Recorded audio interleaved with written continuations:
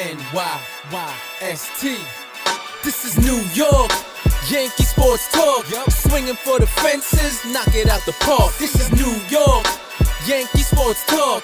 Christian and Chris, of course SGR. This is New York, Yankee sports talk. Homie, New York, Yankee sports talk. Record, rain or shine, grab your shades and umbrellas. NYYST, you're hanging with the fellas. Welcome back. This is episode 289 of the NYYST podcast. We are live on NYY News TV. I'm your host, Christian, and as always, joined by my co-host, Chris. Yo. What's up, bro? What's up, man? I'm low energy today. Yeah, you were a little deep in the bag yesterday. I was deep, man. Deepest I've been in a long time. All right, he was deep in the bag? Deep in the bag. I was the deepest I've been in a long time. Still hurting. Bag's deep. The bag's deep. Bag is deep. I filled the bag, and the days of back-to-back drinking for me are done because I couldn't even think about cracking a beer today. Yeah, it was weird because I was thinking the same thing. I was grilling steaks for dinner, and I was like, I feel like having. Sometimes when I'll grill, I'll just have like a beer. Yeah, it's like a man thing. And then I was in the refrigerator looking, and I was like, I don't really want to do this today. Yeah, no, it can't, man. We were fucked up. You were pretty fucked up. You were pretty drunk at Jules, the end. Okay? Jules, I was drunk, okay? Before we go any further, because I truly tried to do the show last week, but they pretty much, the second you guys heard my voice, you were like, no, it just can't happen. I know you guys talked at length about our event, but I didn't get a chance to say what I really wanted to say, and that is the game sucked, the heat sucked, but the whole day in total was absolutely unbelievable. We've done a lot of pretty awesome stuff on this show. We've interviewed John Sterling. We've had on World Series champion Lance McCullers Jr. We've done a lot of shit. But I think we got a taste of our first truly humbling experience. And that was showing up and being with people who have been listening to us or just support the network in general. And I don't mean to cut you off, but if anybody in the chat, if you're getting audio issues, please let us know because I'm getting my sources are telling me we have audio issues. My sources. So if anybody, no sound, I'm saying. Let's just, maybe we'll get some clarification here.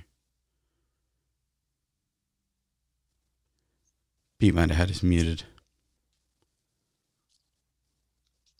I think Hirsch, can you hear us, buddy? I see you on the chat there. I just want to make sure.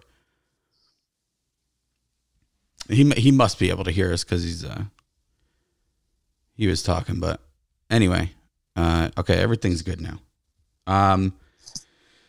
Hirsch was there, a good listener, Medina. It was awesome meeting you guys, but one person I got to shout out in particular, and that's my boy, Roberto Ruiz, a.k.a. Don Sicario.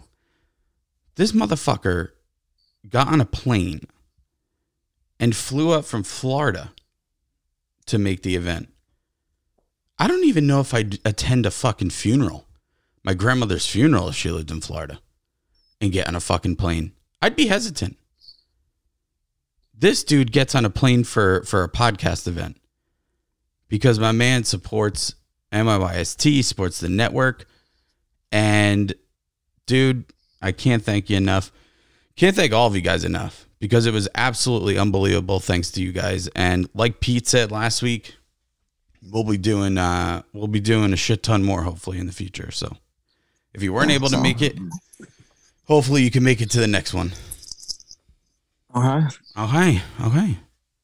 So Chris and I, we actually had the unfortunate situation yesterday where we had to spend time together. Yeah, drunk. We were drunk though.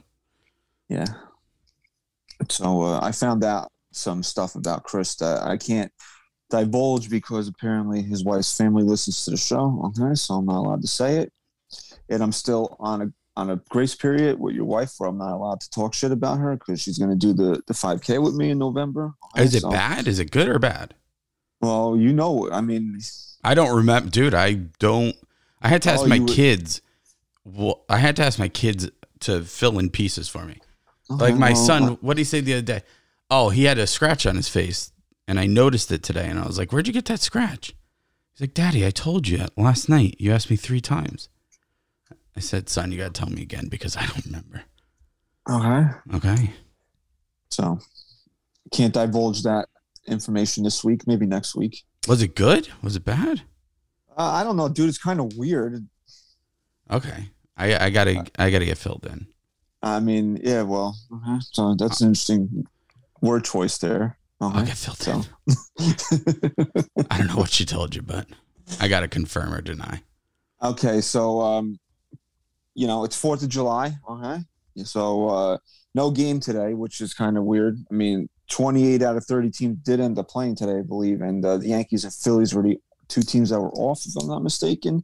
Yankees were definitely off. This is the second major summer holiday that they've had that they didn't play. So, it is what it is. They completed the weekend going 2 out of 3 against the Cleveland Guardians. Okay, I can't say Indians. It's Guardians. Okay. Paul O'Neill. We didn't watch the game yesterday. We were at your barbecue. Great. Honestly, I bust balls a lot, but it was good finally getting. It's been a long time since we were able to get down there since you moved with COVID, and then we were on vacation last year. So it was good to finally see your new dwellings and see your in-laws, which I haven't seen them in a while. Yeah. Okay. So we weren't really paying attention to the game, but we saw that the Yankees were rallying in the 9th. They got the bases loaded with 2 outs, and then Aaron Hicks stepped up to the plate, and then we just went back in the backyard. So that's how that went. But they did win. They got rained out Friday. They won, swept the doubleheader on Saturday. Garrett Cole, I don't really want to get too deep into these games because it's not really what this season is about anymore. The 2 things that we're really going to touch on tonight are Fred's projections. I think today is a good day to kind of look at them and see where we're at and see if we're trending in the right direction with our predictions, and kind of touch on guys that could be on the move on the Yankee side of things. Like, who should the Yankees move? Who should they hold on to? What guys make sense in certain types of deals? So those are things that we can look at today. But I do want to say this about Garrett Cole. When he gives up back-to-back home runs in the second inning of the first game, and even me, self-professed Garrett Cole apologist, sits there and says, "Are we really going to do this again?" And he didn't. I mean, and that was something that I liked out of him, is that he gave up the 2 home runs. He settled in after that, and the Yankees immediately gave him the lead. Now, what he didn't do in Minnesota when he had that terrible game is the Yankees tied. I don't think they ended up taking the lead at that point, but they tied the game, and then they gave up the runs back. He shut it down at that point. Yeah. And that's something that we need to see him do in certain spots. When he's not pitching his best, you give up a couple of runs, and then you shut it down from there, which is a problem that we had also in that game against Baltimore when he gave up 5 runs. He gave up he had that bad inning, gave up 4 runs. The Yankees ended up tying the game, and then he gives up the 5th run. So, if you're going to be, you're not going to be at the top of your game at any given point, or, once a team gives you the lead as the ace, even if look, nobody wants to see Garrett Cole give up 6 runs, but even if he does, and the Yankees go out there and score 7, at that point, you don't give up any more runs, which is what he didn't do at that point. Then he settled in. My big problem with him right now is he's not throwing enough strikes.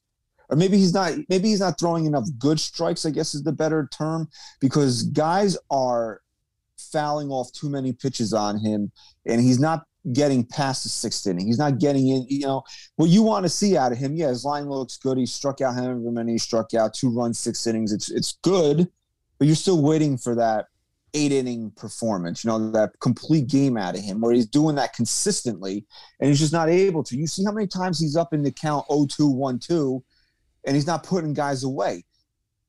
So you're not going to remember this. Yes, I remember it. I remember it very clearly. You remember what you were speaking on this yesterday. So you tell you tell the fans what you were telling me yesterday about why even in an advantageous count with his fastball still being 100 and locating it pretty well, that he's not able to put guys away quickly enough. Yeah. So there's two different types of pitchers. There's the one that's more rare, obviously, and that's a guy who bases everything off his fastballs. We're talking Aroldis Chapman back in the day. Now he kind of relies a little more on that off-speed stuff.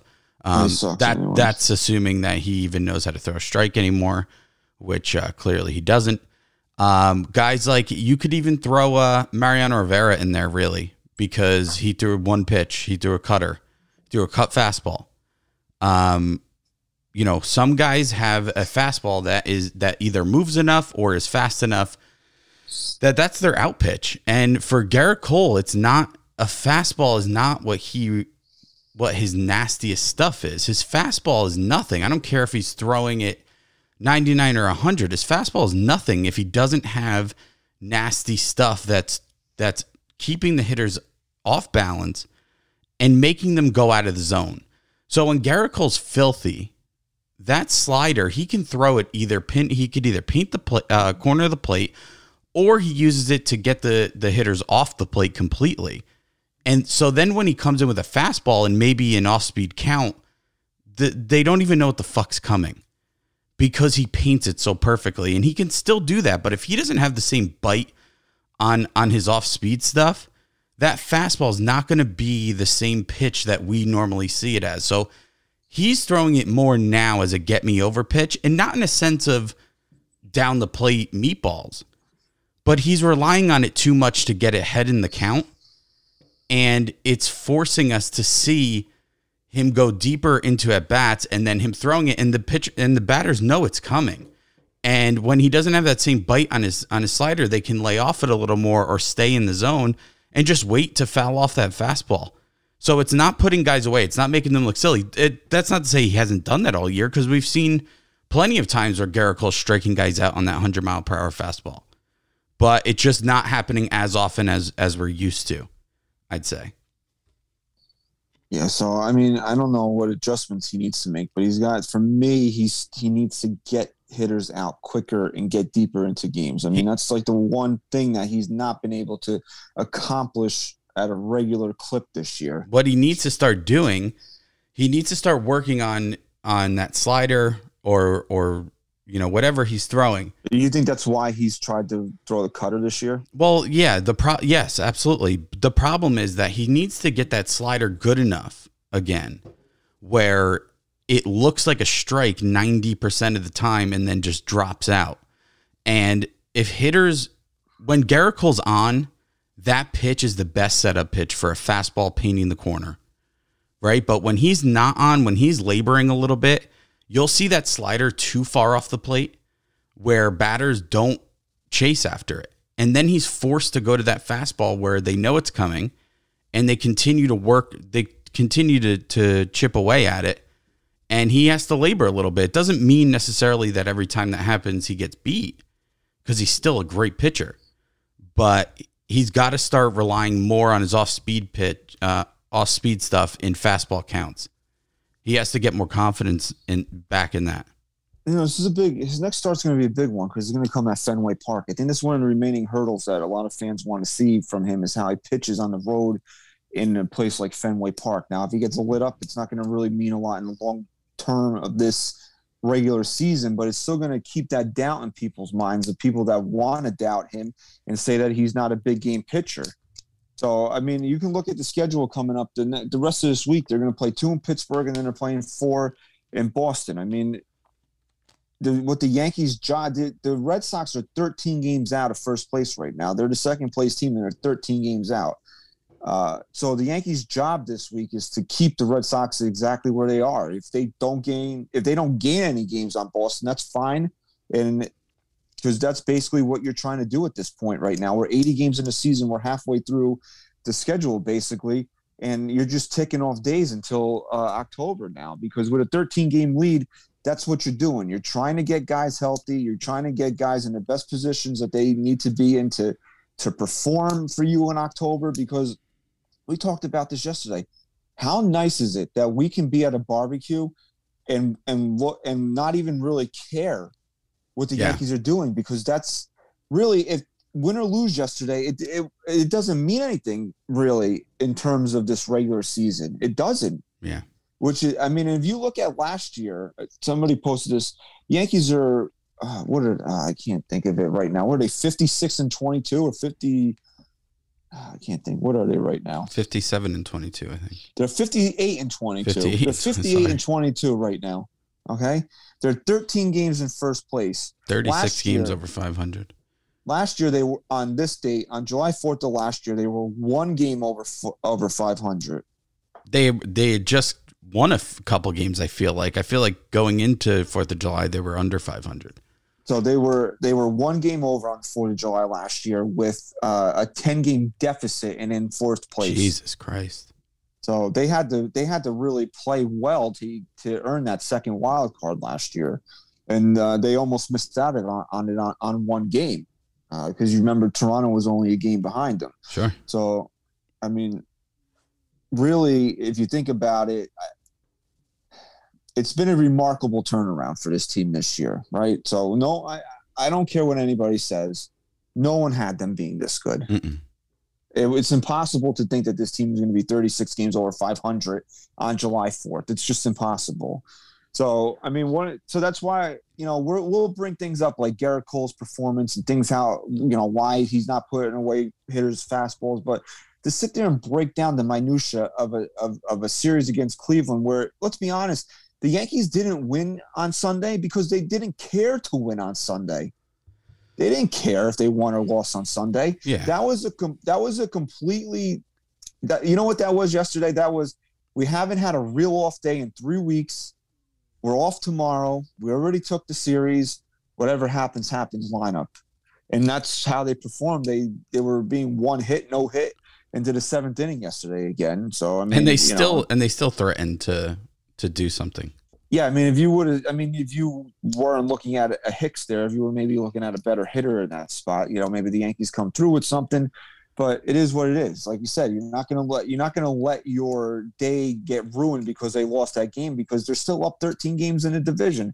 Now, I'm not saying that barring a total collapse, exactly, that's what it is. Barring a total collapse, this team is going to be the top seed in the American League. So right now, with half the season gone, you have to look at where they can get better, where they can improve, because that's what it all comes down to. Now, I want to save that for the end of the show because I want to have a little bit of fun kind of right now. Yeah, and so quick, before we get into it, I just want, because you touched on the whole, like, Cole has to be good in Boston, right?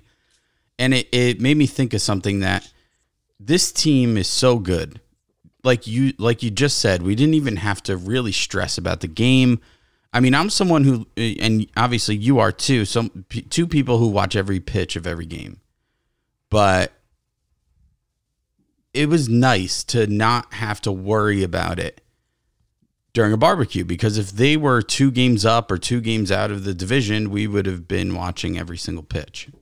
That being said, there's 2 things that this team, as good as they are, as good as they've been, still need to prove to themselves and to this fan base. The first thing is that they can beat the Astros, because I'm not sold on that, obviously. And the second thing is that Garrett Cole can dominate Boston. And we're still waiting. We're still waiting to see if he can do so. And this is the first true test. I think this game means a lot. I think there's going to be a lot of pressure on him put on by himself to do it, and he's got to perform. I think it's critical that Garrett Cole goes out there and proves this to himself, that he can do it, and it's going to obviously be huge to this team. Look, I don't know if L.I. Yankee King's in the chat or not, dude. I love you, man, honestly, but I can't read this fucking thread of trades that you just sent me. I don't know who. God bless you, dude. I could. I can't, man. I'm sorry. Thank you for coming to the event, bro. You're a huge supporter of the show and the network, but I can't, dude. I don't even know how you have the time to think of shit like that. I can't. My brain can't even function enough. No, it can't. It cannot function. We'll get into the trades a little bit later, but everybody that's a regular listener of the show knows that it wasn't the last episode before the season started. Well, it's one of our final episodes before the season starts. We always go on Baseball Reference and we look at what Fred's projections are. Well, who's Fred? Fred's the algorithm on Baseball Reference that comes up with projected stats for the players throughout the course of the year. So we like to... Named by us, by the way. It's not... Yeah, they don't promote it as Fred. No. Fred is our thing, okay? Just like, the Italian Stallion is our thing and Matty Mustache is our thing that people are now using on Yankee broadcast. And that's cool, dude. But, drop at NYY News TV's on your Twitter and just say, yo, I heard this here. That's it, dude. That's all we're asking. I'm not saying you can't use it, but just, say where you fucking heard it, all right? There was another one that I was telling Pete about. I can't even think of what it is now, but anyway. So we look at Fred's projections. We usually take, top 20 players or whatever we think are going to be the biggest contributors to the team and take one stat from them and do an over-under on it, right? So we'll go through it. I'll give you what the over-under is, what their current is, and then I'll give you the opportunity to change your mind on whether you want to keep it, okay? Okay. All right. So we're going to start with Aroldis Chapman. Now, before we get into Aroldis Chapman, what the over-under is, what he did on Saturday was a fucking disgrace, okay? There's too many people giving him a break here. Comes in off the IL, first appearance, walks the only three guys, and thank God Aaron Boone had the sense to get him out of the game. I know it was 10-2 at that time, and my cousin's texting me freaking out. He's going to blow the game. He's going to blow the game. He's not going to blow an 8-run lead. Aaron Boone's not going to let him blow a fucking 8-run lead. And he ended up giving up. Marinaccio came 2 in. runs. He ended up 2 inherited runners, but he shut it down. The Yankees scored another couple of runs and put the game away. They ended up winning 13-4. Marinaccio, who's been on a real dominant streak too himself, is on the IL. A little shoulder issue. Boone called it dead arm. I don't think it's going to really be that big of a deal. But and I was on the Cleveland Guardians pregame show for game. I was on Friday. They got rained down. Then I was on again Saturday for game 2. And I was telling Munch, who's the host, great guy, love him to death, huge supporter of us for allowing me to do that stuff, I was telling him, like, Sandy Leon, who just got called up, who wasn't a great hitter when he was the Red Sox catcher, Chapman's line would have looked even worse. He got gifted 2 strikes against Sandy Leon. So I'm not giving Aroldis Chapman any pass for what he did on Saturday because that's not the first time, but the second time this year he came into a game and walked all 3 batters that he faced without recording it out. We remember that game it was Toronto, right? When Michael King had to come in and save him. Yeah, he got lucky. King came in and I believe King at that point was kind of starting to go into his phase where he was giving up some runs. Maybe not. The Yankees got lucky in that situation. If I'm not mistaken, somebody roped one off of King and they would turn into a double play. Yeah. But, King had to come in and shut the door. He was trying to close the game against Toronto, walks all 3 guys he faces. So don't tell me this was rust or this was just him. No, he's done this already. And people, come at me on social media. It was like, oh, how could you say you don't want Chapman back? That's why. How many more times do we need to see this? Do you want, honestly, Chris, we could be watching an historic season here where the Yankees win 110, 115 games here. You want to go home in game 5 of the ALDS because he fucking hangs a slider to somebody? No. Not only do I not want that, but it can't happen. I can't have that happen anymore. And the thing with Chapman is if he came in and he got knocked around a little bit, gave up a few runs, maybe a big home run or something. That's one thing, right? You can attribute that maybe to not pitching in however long and needing to shake the cobwebs off a little bit and get back into it. But when you come in, let me ask you a question. When he departed and went to the IL, was he his last appearance? Was he throwing a lot of strikes? No, I don't believe so. I believe that he couldn't even find the fucking plate. Right? So when you do that and then you come back and can't even throw a strike to 3 batters. Boone said he's healthy. I'm not attributing that to your injury, to your recovery, to anything but the fact that you are a fucking look, he is just like the epitome of chaos. Right? Like when you think of that is a great description. Like when you think of like your life when it just feels the most chaotic that it could possibly be, that's Aroldis Chapman when he can't find the plate. And it is so difficult to watch. It's unbearable, and we can't have a guy. I said this a few weeks ago. I don't care what he's getting paid to do. Right? The money that you earned in your contract was for what you did up until this point. If you can no longer do that effectively, I don't care what your paycheck is. You shouldn't be doing it anymore. And this guy cannot be in high leverage innings for this baseball team as good as they are until he proves otherwise. And even at that point, I don't know if I'd risk it. Right. I agree completely, man. Boone has to put him in the softest spots possible until he proves he can throw strikes. And then even still, once you feel, not me personally would ever feel comfortable, but once they feel comfortable enough that he can throw strikes, he still is not the closer on this team. If the Yankees blow a big game in the postseason, honestly, it can't be because Aroldis Chapman was trying to close the game in the 9th inning. It just can't happen. I'll live or die with Clay Holmes. No, because again, it's not like Clay Holmes is our closer by default. It's not like Clay Holmes is just the closer simply because Chapman got injured. He fucking stepped in and had not only done a great job for the Yankees, he's arguably the best relief pitcher in baseball right now. Certainly acted like it. So there's no argument here. This isn't even up for debate if you're asking me logically. It cannot happen. Clay Holmes is our closer, not by default. He's our closer because he's fucking dominant, and the Yankees need him there. All right. So for Chapman, the over/under was 16 saves. You took the over on that. He currently has 9. You want to change your vote? Oh man, I have to take the under because I have to have faith that this team, as good as they are and as much as they've been blowing teams out, even Clay Holmes himself isn't going to get a lot more opportunities to have to record a save. So in those moments where games are close late in the game, it better be going to Clay Holmes, and maybe here and there when he's been used back-to-back days or something, Chapman will get the nod. But I'd have to say it's going to be so few and far between. I'm going to stay under. I'm going to go with under. Yeah, I took the over as well. I'm going to change my vote to the under. It's 7 throughout the next 82 games, but he shouldn't be in 7 save opportunities. He should not be in 7 save situations. Now maybe 3 at best. All right, so Garrett Cole's next on the list. The over/under was 3.34 on the ERA. You took the under. It's currently at 2.99 for the season. I said it then. I'll say it again. It better be under.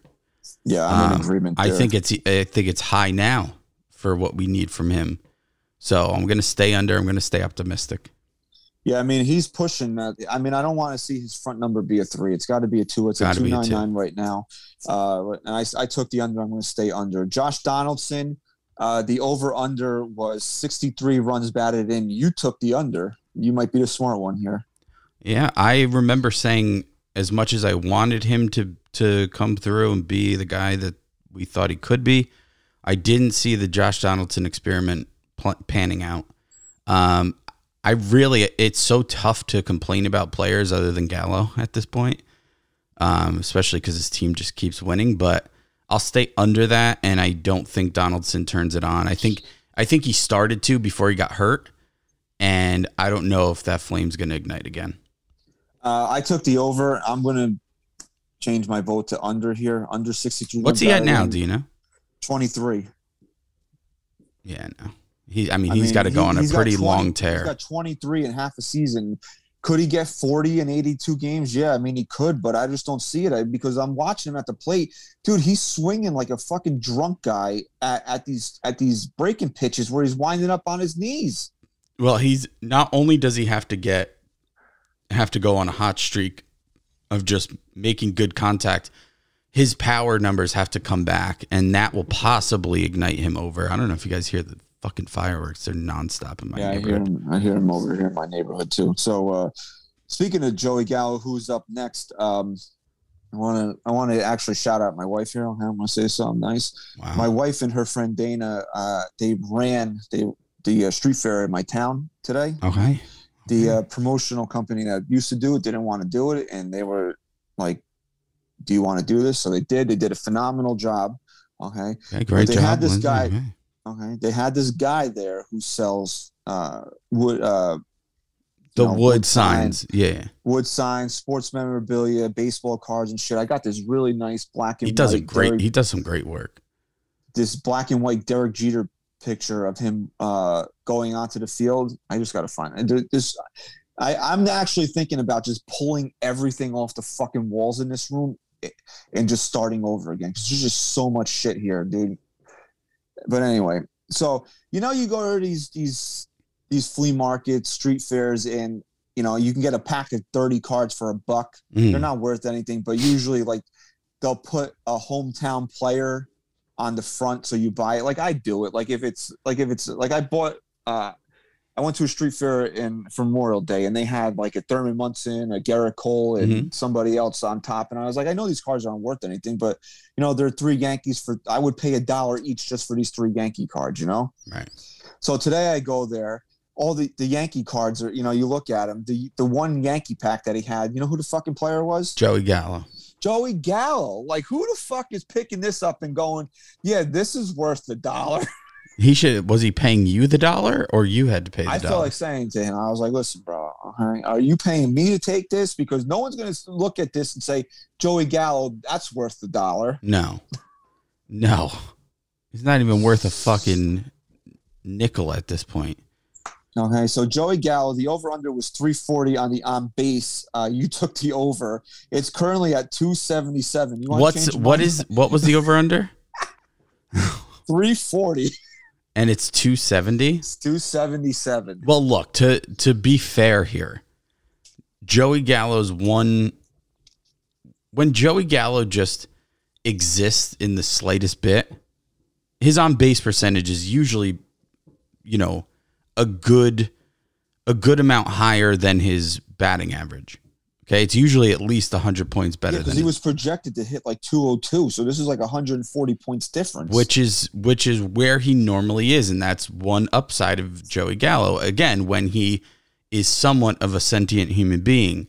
This year, do you think that we have a different universes, Joey Gallo? Okay, because I really do.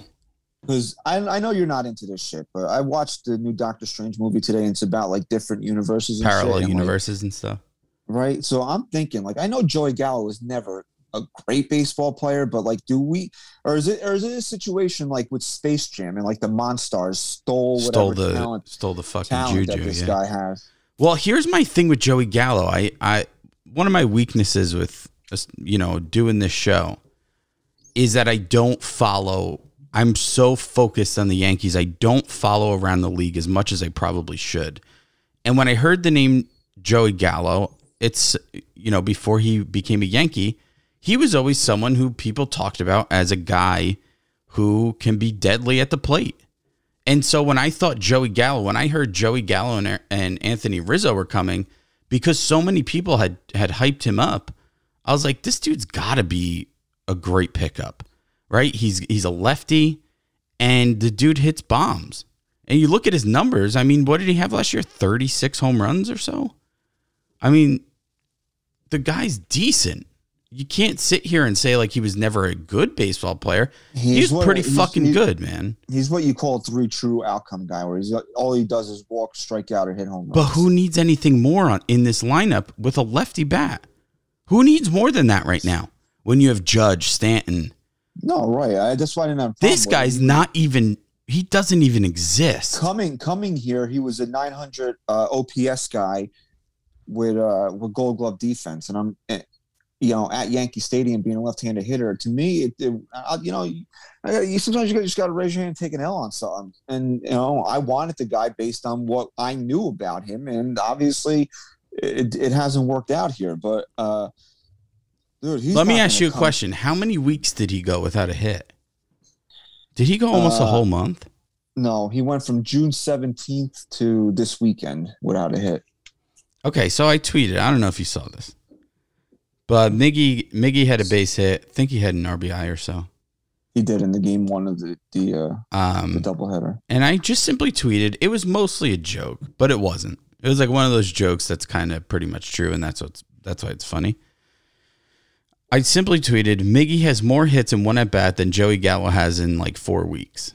Okay, so you stole my tweet. Okay. I don't even read Twitter anymore. It pisses me off so much. Uh-huh. And then someone immediately replies, people like you are the problem with this fan base.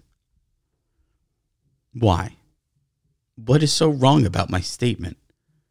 I'm fighting for a guy, first of all, who should be here 100 times over than the guy I'm dissing. And I'm simply pretty much stating a fact. But I'm the problem. I just replied, LOL, okay. My tweet was something similar. It was Miguel Andujar has more hits and runs batted in today than Joey Gallo has since June 17th. And somebody says, you're trying to make it seem like Miguel Andujar is better than Joey Gallo. First of all, he is. I literally just tweeted a fact. That was all that I did. And if you don't think that Joey Gallo is a problem, I don't know what to tell you. So you're gonna take the under now, right? You're going under the 340. Yeah, I mean. I don't know that Joey Gallo will be here much longer. Yeah. I have to change my mind as well. Take the under there. So Aaron Hicks, looks like we're going to be wrong on this one. He's played 69 games so far this year, and his over/under was 80. We both took the under. I got to say, we got to take the over now. I mean, I guess, right? I guess so. And I said this to you yesterday. The thing I hate most about Joey Gallo is not that he doesn't exist and can't even come close to hitting a baseball. It's that he's made me feel like Aaron Hicks isn't a problem anymore. Like, I know Aaron Hicks hasn't been as much of a problem as he was, and I'm happy about that. And I actually love that Aaron Hicks shuts me up when I doubt every time he gets up to the plate. But Joey Gallo has been so bad that when you compare him to Aaron Hicks, it's not even close anymore. No, dude, it's like Mickey Mantle to a guy that you found. It's not even close. Sitting behind a fucking empty keg outside Yankee Stadium. And it makes me want to vomit. All right. So good for Hicks, man. I mean, he's at least he's staying healthy, which is part of the problem with him, but he's just not been producing to the level that he thinks that he can. He's not going to be a 30-30 guy, but he's shown a pulse, which is much more than you can say about Joey Gallo. So Kyle Higashioka, 13 home runs. He currently has 4. You took the over on that one. Yeah. Man, one of those don't even count. It was off a position player, if I'm not mistaken. Yeah. So I gotta say, I'm so glad. I'll be so glad to be wrong about this. I'm so glad that I was wrong about this, because I think the reason why he's not going to get there is because the Yankees found a guy in Jose Trevino that has earned a spot and has made a difference on this team that I don't think Higashioka is going to even have the opportunity to hit that many. So I gotta go under, and if that happens, if it stays under, that means Trevino has continued to be a big piece to this lineup. So yeah, I took the over, but I got to change my mind to the under here. That's 9 home runs in 82 games. Could he do it? Yeah, sure, he could do it. We've seen Higgy get on these hot streaks where he does hit like 5 or 6 home runs in a week.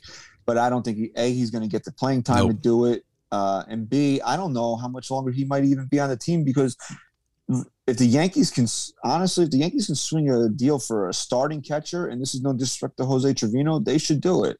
I don't know if they will, but they should. I don't think that's going to be a priority, to be honest. No, I don't. Yeah, I don't think it is. But I just don't think he'll get I still don't think he'll get the playing time to do it. I mean, this is a no-brainer. We all took the over on this. Aaron Judge's over/under was 30 home runs. It's at 29. So we could have had that solved if he got hot this last series. Yeah, I mean, he's actually been pretty cold lately. He has been. That's the good thing about Judge, though, is that he's gone from hitting like 315 to what is he hitting, like 280 something right now? Pretty quickly, too. And his OPS is under 1,000 now, which, I mean, you're not going to sit there and be like, this guy sucks. But, you know, to be the elite of the elite, you need that OPS over 1,000, which he'll get back there. But that's the good thing about him, is that through this slump, he's still shown up in big spots.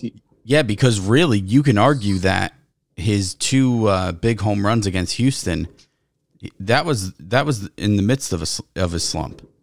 Yeah, no, it definitely was. That's pretty much all he did in that series. He got a hold of a couple, and that's the scary part of Aaron Judge. Even when he's at his worst, he's still one of the most deadly hitters in the game.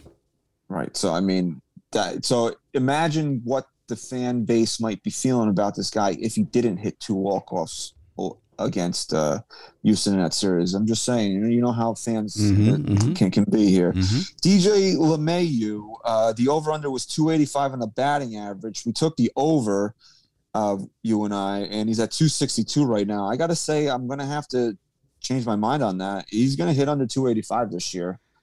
Yeah, I'm going to take the over still.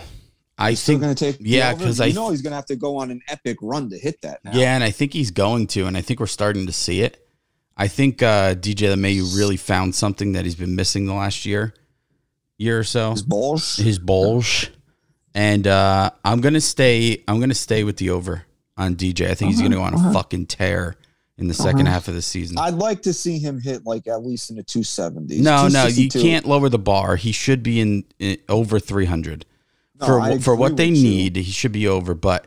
Yeah, he can't end in the 260s or lower. Not again, because last year, and I think Pete and I talked about this last week, you know, we gave him the excuse that he was hurt. Well, what's his excuse this year? And it can't just be that he, as people like, he was a juice ball merchant. No, I don't believe that, because I watch him, and why is he hitting more ground balls than he did in 2019 and 2020? Don't tell me it was fucking juice balls, because it's not.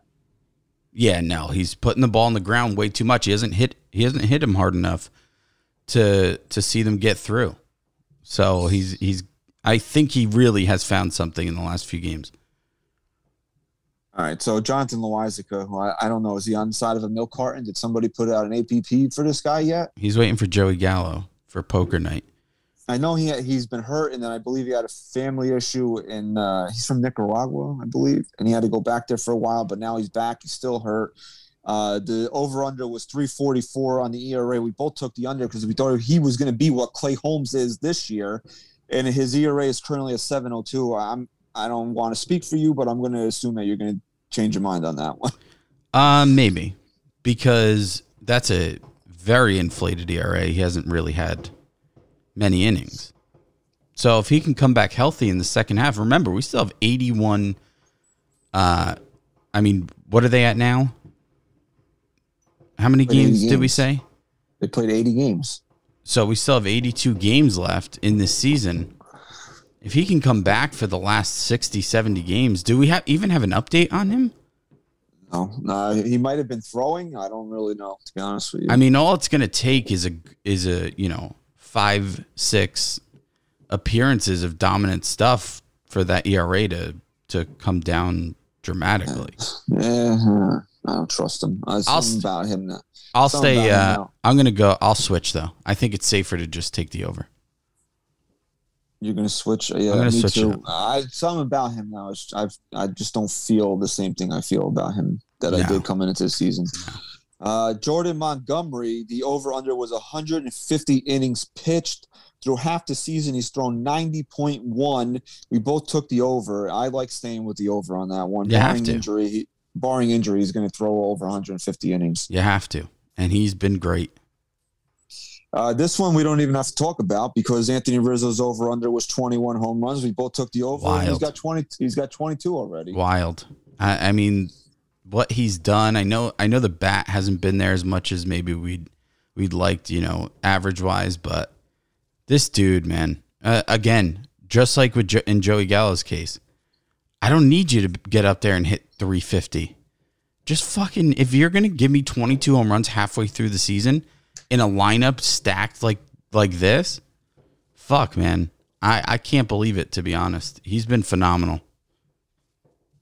And and I know this has nothing to do with his over-under on home runs. The most important thing that Anthony Rizzo does is he makes that infield better. Unbelievably better. And I know we joke all the time that anyone can just play first. Like that just seems to be the consensus that you could just fucking stick anyone over there. Do you see the difference when you have an elite defensive first baseman over there? I mean, it makes your entire infield look better. I want the chat to chime in on this. I really do. I want people to react to this. If Luke Voit was still the Yankees' first baseman and the Yankees did not re-sign Anthony Rizzo, that's a 10-game swing in their record this year. 10 games at least. That's what I'm saying. Minimum. You agree with that? It's not debatable, I don't think. I don't even think you can fight for one way or another. I know he's not a 10-WAR player, which is basically what you're saying that he is by saying that. But if Luke Voit is the first baseman and Anthony Rizzo's not here, that's a 10-game difference in their record this year, in my opinion, at the very least. It's so much more than just one player, though. So you don't even have to look at WAR. Just think about how the dynamic of this lineup, first of all, and having Luke Voit and having him, just be on when he gets like Joey Gallo and can't hit. And then in addition to that, you're just having a subpar first baseman out there. No, it was 95%. My statement was based on his defense.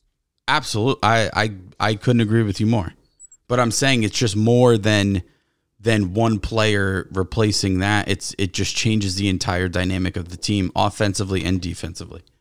All right, so next up is Sevy. You took the under on the 3.86 ERA. I took the over. It's currently at 3.35. So you like staying with the under there? Yeah, and I think he's got to get better, and I think he will. I think his ERA will probably hover right around where it is now, if we're lucky. I think he's for coming back and all the doubts that we justifiably had going into the season. He's been fucking great. Yeah, I'm not going to change my opinion. I'm going to stay with the over just because I don't know what he's going to look like when he starts reaching August, September. Are the Yankees going to – obviously the Yankees are going to choke his innings. Is he going to hit a wall?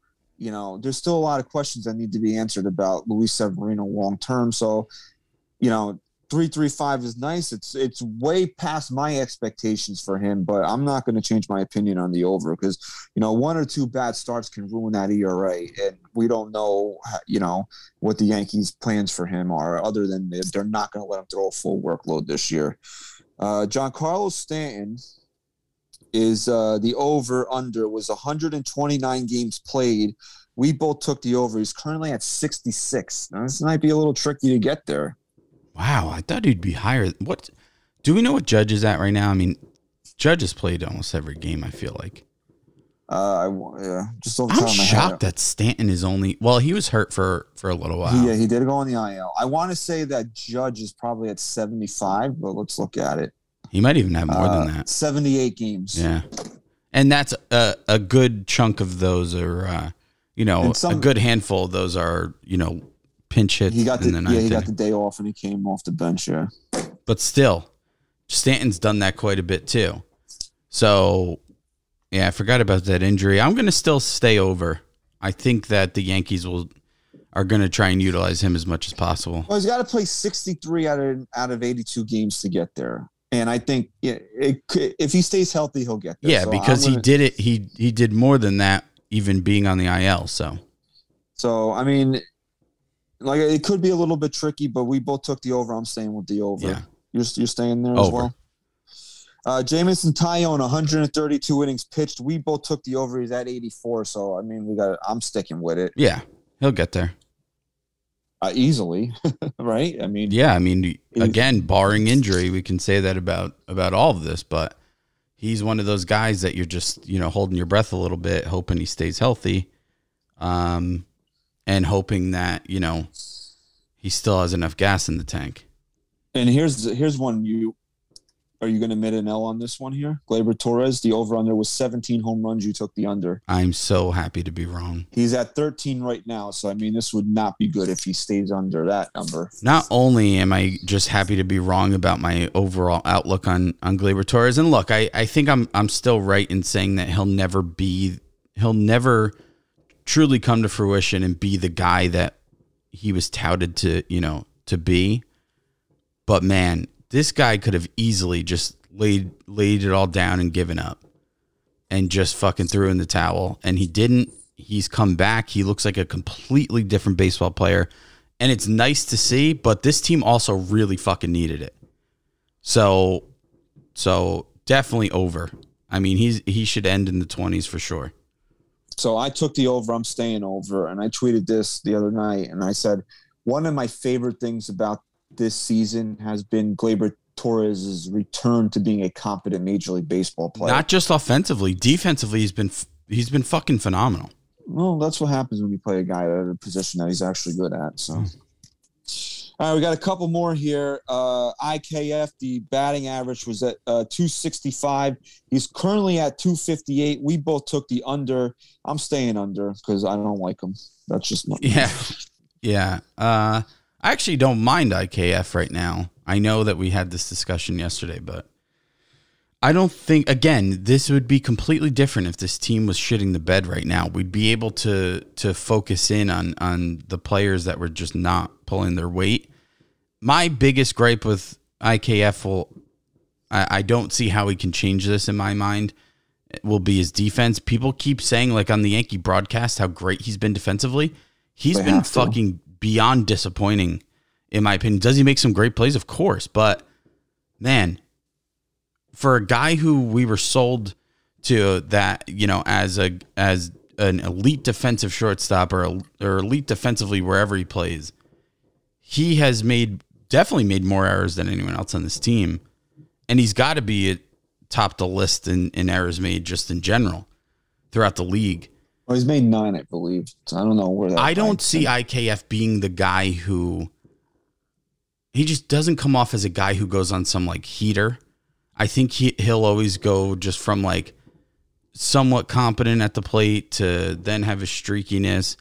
I think it'll hover around where he's at now. I'm going to stay under. So IKF for his career in 1, 2, 3, 4. This is his 5th season. He's hit 16 home runs in his career in 8 seasons. 5 seasons. I'm sorry. The most home runs he's ever hit in a year was last year with the Rangers. He hit 8. So he's not a big power guy. His highest OPS for his career was in the COVID season. It was 699. So that doesn't even really count. So he is what he is at the plate. And again, you can be that. The Yankees can carry that if he was what we were promised, and that's a Gold Glove shortstop, and he's been far from it. That's what my problem is from him. I do like his aggressiveness on the bases when he gets on there. He knows how, he's always looking to steal. He knows how to run the bases, which is another added component to this team that they didn't have last year, and it's part of the reason why they're as good as they are. It's just that the guy, he might as well swing a fucking pool noodle when he goes up there, because he's going to hit it as hard as he does with a baseball bat. Mm-hmm. So, one more player, and then we got the team total here. Nestor Cortez, the ERA was 3.99. It's currently at 2.44. We both took the over. I got to change my mind. I got to take the under on that. I mean, if he goes over 4 this year, he just completely fell off the face of the earth now. Yeah, I think we're starting to see Nestor Cortez come back down to earth a little bit, and it sucks to see because there's no dude I fucking love rooting for more than him. But he really had a really good outing on Saturday night. He gave up that one home run to Reyes, I believe it was, and then he was more like the Nestor Cortez we've seen prior to this 4-start run than he has been. So that was nice to see. For sure, he was able to kind of right himself and have a really good outing. Where to me personally, I wasn't saying, yeah, maybe it's happening, but it still could. But because again, he's another guy. He's never thrown 100 innings at the major league level, and he's going to blow past that. So you're going to have to wait and see what that results in for him. Yeah. So I have to take the under. I think, I don't think there's any way he ends up over that. Yeah. So I took the over. I'm going to change it. And I mean, this is fucking, I don't even know why we're going to talk about this, but it's on the list. The Yankees had 91.5 wins, even coming into the season where we had no great expectation for them. We took the over, and they're going to win 100+ games this year now. So there's no reason to change that. They could do it on fucking autopilot. They can close their eyes and do it at this point. I mean, if this team ends the year 500, what do they need to win? 42 games out of the next 82? They need to win. If the Yankees go 42-40 the rest of the way, they'll win 100 games. I mean, it really, if they only win 100 games at this point, it's kind of a disappointed. You're going to be disappointed because you're seeing what the Red Sox are doing. You can never sleep on teams like that, or even the Blue Jays and even the Rays. I know their whole team's hurt and they've been struggling, but I mean, if they only win 100 at this point, it could be a problem for them. This team needs to continue dominating and go into the postseason as the top seed overall. That needs to happen.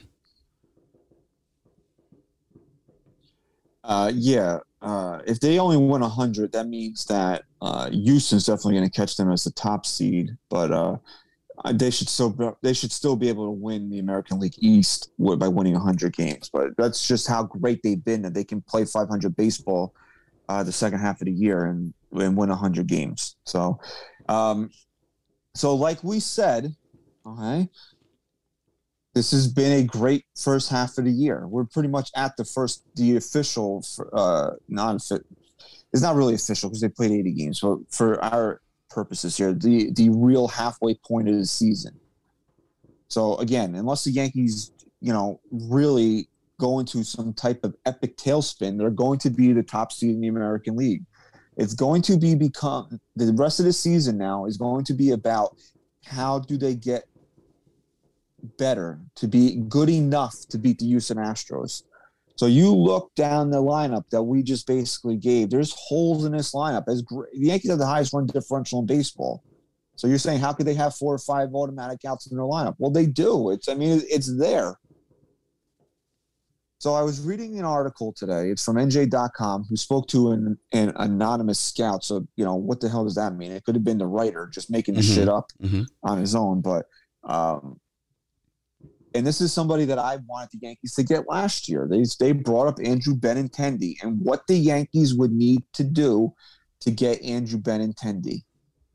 And he said that you give up Peraza in that deal. You would also have to give up a pitcher. So I put it out there. Would you trade J.P. Sears, which is a comp that guy gave, and Peraza to get Benintendi? And this tweet got hundreds of fucking quote tweets, hundreds of fucking comments, and I'm going to tell you 99% of them all were, no, you're stupid, no, I'll kill you, yes. I did get a fucking death threat over that tweet, okay? Right, okay. No, you're dumb. No. But when I'm reading, when I go deeper into these comments here, what I'm looking at is a fan base, at least the ones on social media, that don't want to put their big boy pants on and do something that is going to hurt, but is also going to make this team better, okay? The Yankees are going to have to make a trade at this deadline where when you hear the package they give up, you're going to feel like you got punched in the stomach. Something Cashman has not been willing to do and needs to be willing to do. But at the same time, when you look at the return, you have to say to yourself, okay, wow, I can't believe that they gave it that package, but this guy's going to make us better. And that's the point here with trading a guy like Peraza. Is he a top 5 prospect in your organization? Yeah. Do you want to give him up for a rental? No. I mean, if you could get away with not doing it, of course you don't want to do it. But you have to look at a trade for Andrew Benintendi like this. It's not only adding Andrew Benintendi to this team, it's getting Joey Gallo off of this team. And that right there is worth trading Peraza. Okay, well, in my opinion, it is. I think you have to look at it in a few different ways. The first way is this team is dominant as they've been this year. If they don't win a World Series, first of all, and I hate doing this. I hate saying at least give me a pennant, but no, I got to say, if they don't win a World Series this year, it is going to feel 10 times worse than any other year that we can remember. Okay, I promise you that. They have to get past Houston. And that just has to happen this year. And if this year isn't the year to do it, with as great as they've been, when are they ever going to? When are they going to? If this will be so demoralizing if this team falls down and just fucking lays down and goes to sleep in the postseason. It will be so deflating, demoralizing. We will never, it will be years before we look past it. And so that's one aspect of this. The other aspect is you ask yourself a simple question. Is Jose Peraza helping us win a World Series in 2022? Oswald Peraza. Is it? It's not. Sorry, yeah, Oswald Peraza. Sorry, is Oswald Peraza? There, no, yeah, there might be, but Oswald Peraza, is he helping us win a World Series in 2022? This year, I mean, he could potentially do that. So then, if you're not going to give him up, I need that to happen at the very least. I need you not giving him up because he's a guy who's going to help me in 2022. Now, is Andrew Benintendi definitely going to help? Or at least yes. the premise of it? The premise of that deal? And yes. That's all you have to ask yourself. I'm not looking down the road anymore. The road ends here. The road ends in 2022 if they don't win a World Series. It ends. It's done. Because I'm telling you right now, you guys think you have this... People have this vision in their head of Peraza and Volpe and all these guys. And it's like, hey, who are you surrounding them with? Who? And how is it going to be any better than now? All you're going to do is put yourself in a position where 5-6 years from now, we're saying the same shit about other guys in the minor leagues. And we're saying, no, we can't because in 3 more years, that's going to be the year. No, I'm done with that, dude. We are too close right now to having a complete team. We are too close. We can taste it now. When's the last time we've been halfway through a season and said this fucking team has everything in the makings for an epic, fucking epic major run in the postseason by adding a couple pieces here? I don't even know if you felt that way in 2009 because they took them a while. Even into August, maybe that series against Boston where they ended John Smoltz's career is when you finally felt like this was a team that could win a World Series. So absolutely. So when you're this close, it becomes tangible now. Everything that we're experiencing, every time we tweet out that this team won another game, that this team's blowing our minds, guess what? It means absolutely nothing if they don't win it all. So I can't let this go to waste. I cannot think about the future anymore. When I think of the road they're on, it literally doesn't exist if they don't win a World Series anymore. If they don't win a World Series this year, it doesn't exist anymore to me. It doesn't go any further.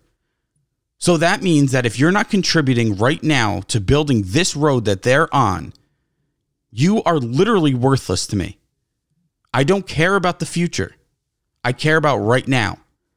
And if they win it, you won't even know who the fuck Oswald Peraza is anymore. You won't care. You won't care. If he gets traded for Benintendi and Benintendi slaps one through the fucking hole to score 2 runs in Game 6, then that's a deciding factor in a game against Houston.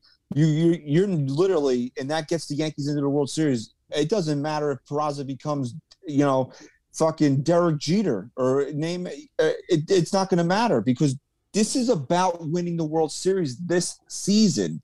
Okay. And fans are like, well, I'll give up this. No, you guys got to understand something right now. The Yankees are going to have to get hurt in a trade this Absolutely year. going to have to happen. They have to get hurt in a trade. Now, everybody, all 29 other GMs are looking at this Yankee club right now and saying, they're 58-22, and they have a fucking dead spot in a third of their lineup, if not more. Why am I going to gift them an all-star player? Why am I going to gift them not having to play Joey Gallo anymore?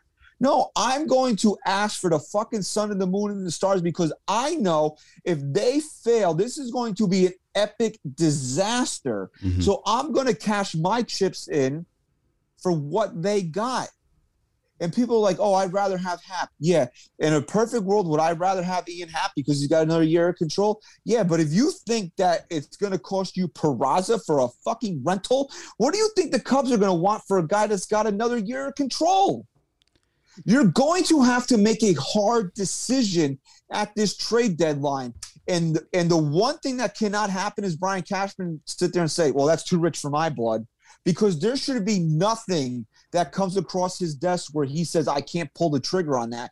He has to get the job done this year. You got to remember on his side, too, he doesn't have a contract for next year.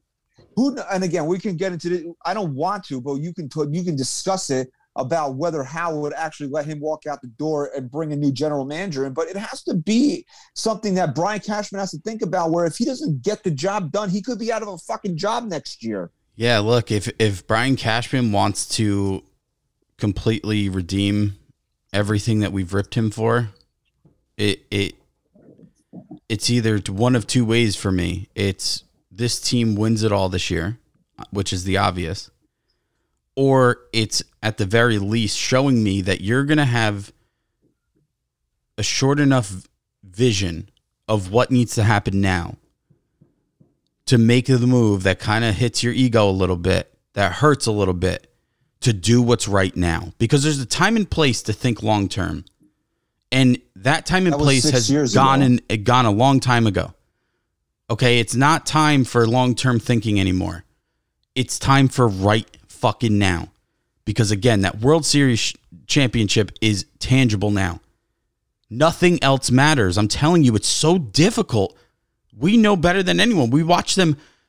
Look, we have this perspective where it's so easy because we were spoiled in the 90s with great teams. We've seen now how difficult it is. This is it. We can't let this opportunity go to waste.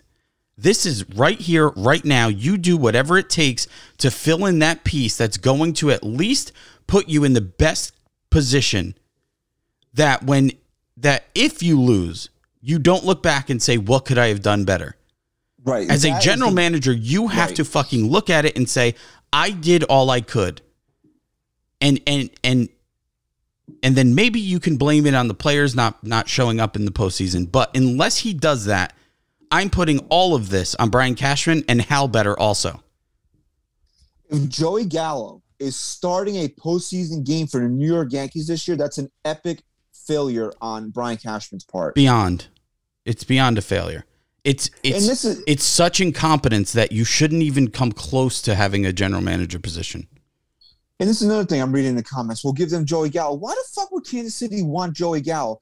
This is my problem with and look, I don't want to rant on the fan base, but this is my problem with fans when they want to, because then they want to come at you and be fucking smart asses to you, because you guys got to understand something.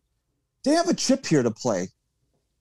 They're a bad team. They're looking for the future. They're looking to build with young guys, cheap young players that they can control for 5 or 6 years. How does Joey Gallo fit that bill? Why? Because you don't want him? So Kansas City's going to take him? You know, you guys live in a fucking MLB The Show of the world. That's not how actual Major League Baseball operates.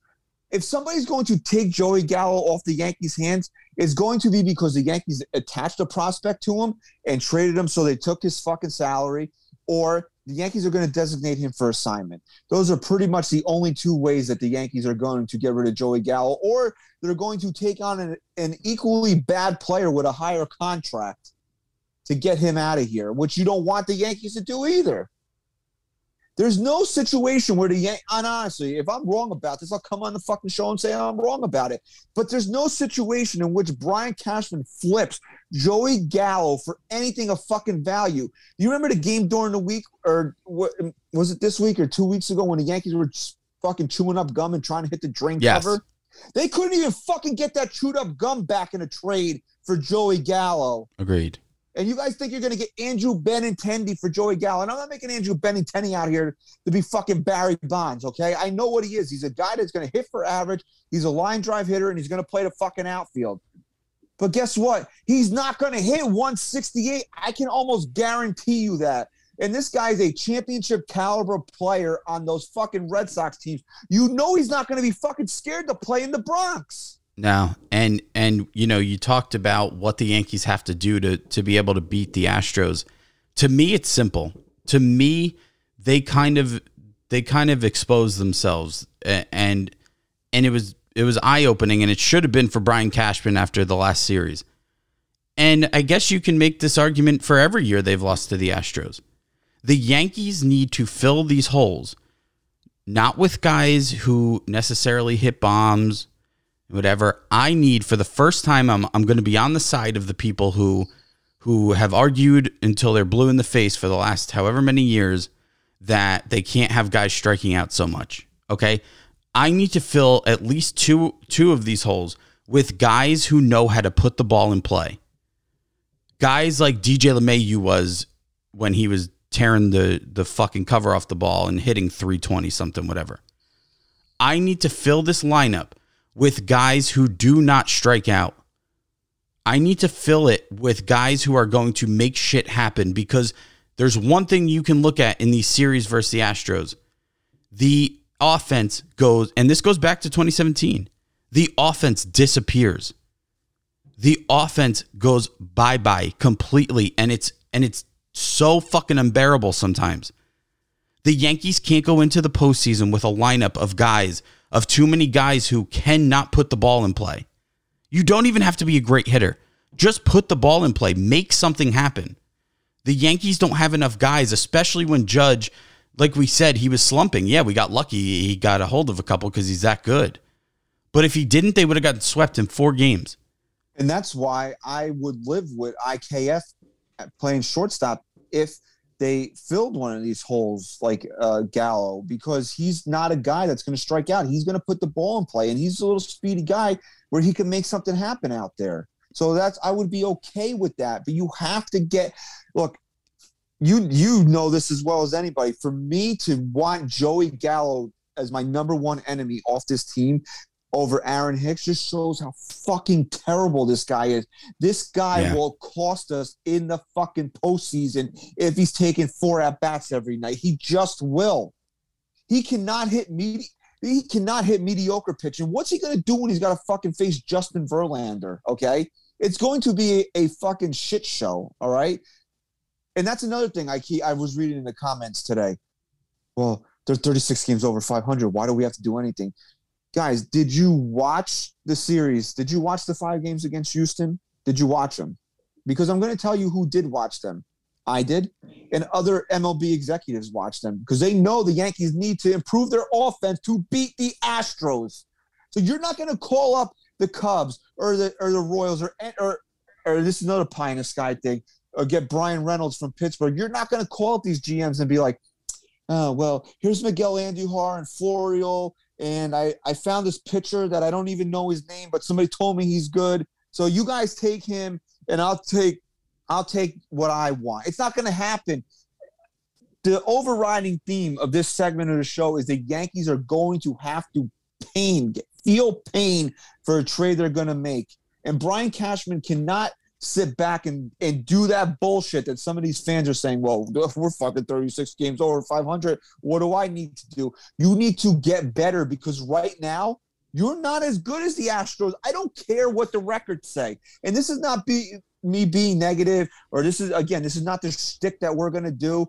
I watched the past 5 games. What I see is a Yankee team that is not. Maybe you want to say they're on the level with the Astros, and that's fine. You can say that because the Astros didn't tear the cover off the ball of the Yankees pitching. They didn't. There was a lot of close games.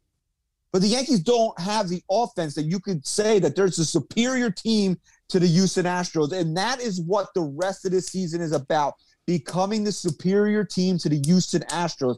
Because if the trade deadline crosses and you did not do anything to make yourselves close that gap, however fucking small you think it is, to the Houston Astros, then Brian Cashman didn't do his job.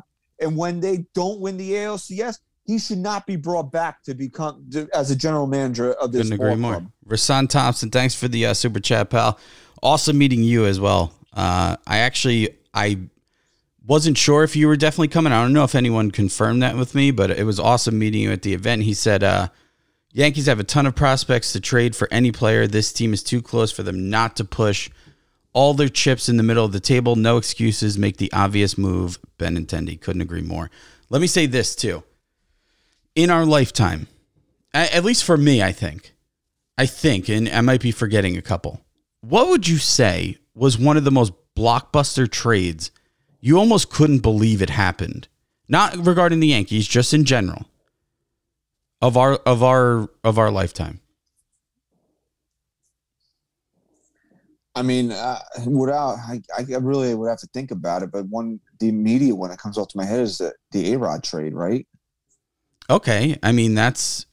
You want to say in our lifetime? I mean, the guy was a multiple-time MVP, getting traded with that contract. Giancarlo Stanton, I know it was maybe a different thing, but another MVP off an MVP season. Whenever a guy gets traded off an MVP season, that's a shocking trade. That's one of them, and I was actually going to follow up my point with this, but for me, it's the Chris Sale trade. That's another one. I mean, he was the cream of the crop when he got traded. Think about what the Red Sox gave up. You want to talk about Peraza? They gave up like every player that they gave up was better than him in their fucking minor leagues. That's a little bit different. I mean, this was an ace of the aces at the time, and they had control over him. Okay, but that's fine. That's fine because it still leads me to the end game here. My point in bringing that up is to ask you, do you think the Red Sox or their fans regret making that trade? Did they win a World Series with Chris Sale? Yes. No. Do you think that even if Chris Sale was a rental at the time, maybe he wasn't the greatest, but he still helped them win a World Series, would they regret it? No. Because they won a World Series. Ask the Cub fan this. And after Gleyber's 39 home run season, and they traded him for Aroldis Chapman, you think any Cub fan would have went back and said, wow, I wish we never made that deal? No. What did Aroldis Chapman help? Even if Aroldis Chapman was still on the Cubs throwing the way he is now, they still wouldn't regret it. They needed him to win a World Series, and he did help them. Correct. Now it leads me to what you brought up in A-Rod.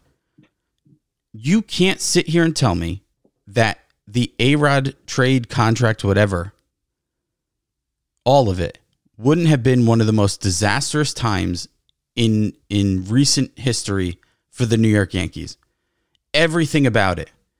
The bullshit between him and Jeter, the steroids, the allegations, the fucking not coming through in the postseason, the money, the back end of his contract where they pretty much forced him to retire. All of it would have been a disaster, but why wasn't it, Christian? Why? He won them a World Series in 2009. And now we look back and say A-Rod was a fucking Yankee and helped this team win a World Series, and that's all we care about. So don't sit here and tell me that I'm not going to give up Oswald Peraza for a chance to win a World Series in 2022 with what I remember in my memory is the most dominant Yankee team I've ever seen in a regular season. Don't tell me that that's not worth it if they win it all. If they don't, we can look back and say, okay, let's critique it. But man, you're way too fucking close to not take that risk. So you gotta. Yeah, I mean, I can't agree more. Like, This is an opportunity, and that the Yankees have here to solidify a team to be the best possible team they can be to try to win a World Series. If they get Benintendi and lose, okay, at least I can go to bed at when if they get eliminated, and I go to bed that night. I said, the Yankees realized they couldn't go through this postseason with Joey Gallo, and they didn't. So at least I could take comfort in the fact that they recognized it. They did not sit back and say we're good enough to win, because they have to be smart enough to know that they're not good enough to win right now. As great as they are, there are 28 teams in the major league that they could beat right now. But the problem is that they're not good enough to beat the one team they need to beat. And that's what this is all about. It's beating the fucking Astros in the ALCS. That's what this is all about. And yes, that's why I would if you want to say Peraza is an overpay for Benintendi, you might be right, but you have to do it. If you're not going to do it this year, what year are you going to do it? Yeah, look, I just thought about this. Brian Cashman's job is not to win a World Series, because he's not on that field. Brian Cashman's job is not to win a World Series. Brian Cashman's job is to show us and to show those players on the field that he's willing to do whatever it takes for them to have the best possible chance at winning a World Series. That's his job. So at the end of the day, that's why I still criticize him for this offseason, because in my mind, yes, this team is great, but there's no way he's sitting there. There's no way you can tell me that he's sitting there passing up on guys like Correa and passing up on, taking on Donaldson's contract and sitting there saying, trust me, guys, this is it. No, you have to prove to me that you're willing to get hurt here, whether it be in your wallet or whether it be with prospects in the future. You're willing to do it. You're willing to take that pain to win a World Series now. Because if you don't, if you are trotting Joey Gallo out there, even if they win a World Series, you've still proven one thing to me. And it's that they did it in spite of you. They didn't do it because of you. I don't think I'm telling you right now, if Joey Gallo takes one at bat for the Yankees in the postseason this year, I don't think they win it. In the postseason this year, I don't think they win a World Series. I can't disagree with you. I really can't. That's just how bad he is. They need to cover that hole. And, you guys can tell me 10 other guys that you think are better than Benintendi, and that's fine. And they're all going to cost you. I just laid it out. The rival executives that are getting phone calls from Brian Cashman knows he has to pull the fucking trigger on something. They know how bad Joey Gallo is. They know that the Yankees can't take this guy into October. And they're going to ask for whatever they want to ask. Yep. You don't want to give up Dominguez. You don't want to give up Volpe. If those are your two untouchables, fine. Tell me they're your two untouchables, but then you have to be willing to trade everybody and anybody else. Couldn't agree more. All right. So thank you for everybody that's joined us here in the live chat on July 4th. We thank you very much. Okay. So thank you. Okay. Thank you. Hopefully when you join us next week, you'll still have all your limbs intact. You won't pull a JPP here. Okay. So we'll just do a quick look ahead here. The Yankees will be in 2 for Pittsburgh. I didn't even realize they were playing the fucking Pirates this year, and then I heard it on the radio. Planned a trip there, dude. PNC's the best stadium. Yeah. You said you've been out to Cleveland, right? You said you don't really like it that much. It's not that I didn't. It just was very bland. Very bland. But I would like to get out there. It's only 6 hours from my house, and our relationship with Munch, I think it would be nice. Absolutely, to take a trip I would go. there. Oh my God! Sounded like a fucking bomb went off. It could be. Wow. I've been to your town. My family's okay. Okay. Hello. Okay. I don't know. Well, I'm just scrolling through texts from your wife here, and your oldest daughter is holding like a giant fucking fire stick. Yeah. Like taller than her. Dangerous. What was I going to say here? Okay, the Yankees are in Pittsburgh for 2. Okay. Tyone is on the mound tomorrow, and then Sevy's going to take the ball on Wednesday. And the Pirates, they got some good young players. O'Neal Cruz, Brian Reynolds is a guy that Yankee fans want them to, literally offer chew gum for. But Brian Hayes is there or no? He's a Padres. Keep Brian Hayes is a Pirate. He's a Pirate, right? Yeah, I believe so. Yeah. Yeah. And then the Yankees will be in Boston for 4. It'll be luckily Sunday is a day game, but you're going to get Fox Saturday night baseball. No, I'm sorry, I'm looking at the wrong thing. The Yankees are playing Boston on consecutive weekends. So it's all 7 o'clock starts against Boston. It'll be Thursday 7:10, Friday 7:10, Saturday 7:15 on Fox, and then 7:08 on ESPN for Sunday Night Baseball. And then we'll be back. Yankees haven't had many Sunday Night Baseball games. Thank God. Thank God. And then we'll be back live next week on the 11th. Will be our next show because the Yankees will have another day off, and then for the final stretch here before the All-Star break. So we'll get into that. But we'll be back live next week on NYY News TV for the Monday off day. So, Chris, if I don't know, dude, you wanna say anything? You got anything? No, man. I don't know how we do this. It's been I feel like everything's been fucked up recently. No, man. Listen, thank you to everyone for tuning in and for the engaging in the chat. We appreciate it. And again, thanks to everyone who came out on the show. Please leave us a 5-star rating and review and head over to patreon.com/MYYST. Christian's been throwing out some pretty awesome shows midweek. Yeah, I didn't get there last week. I might make it up and do two this week. We'll see how that goes. But okay. Please, patreon.com/NYYST. Thank you very much for your continued support of NYYST and NYY News TV. Okay, thank you. Thank you very much for listening and watching to episode 289. Chris, say goodbye. Peace. NYYST. This is New York. Yankee Sports Talk. Swinging for the fences, knock it out the park. This is New York. Yankee Sports Talk. Christian and Chris, of course, SGR. This is New York. Yankee Sports Talk, homie, New York. Yankee Sports Talk. Record, rain or shine. Grab your shades and umbrellas. NYYST. You're hanging with the fellas.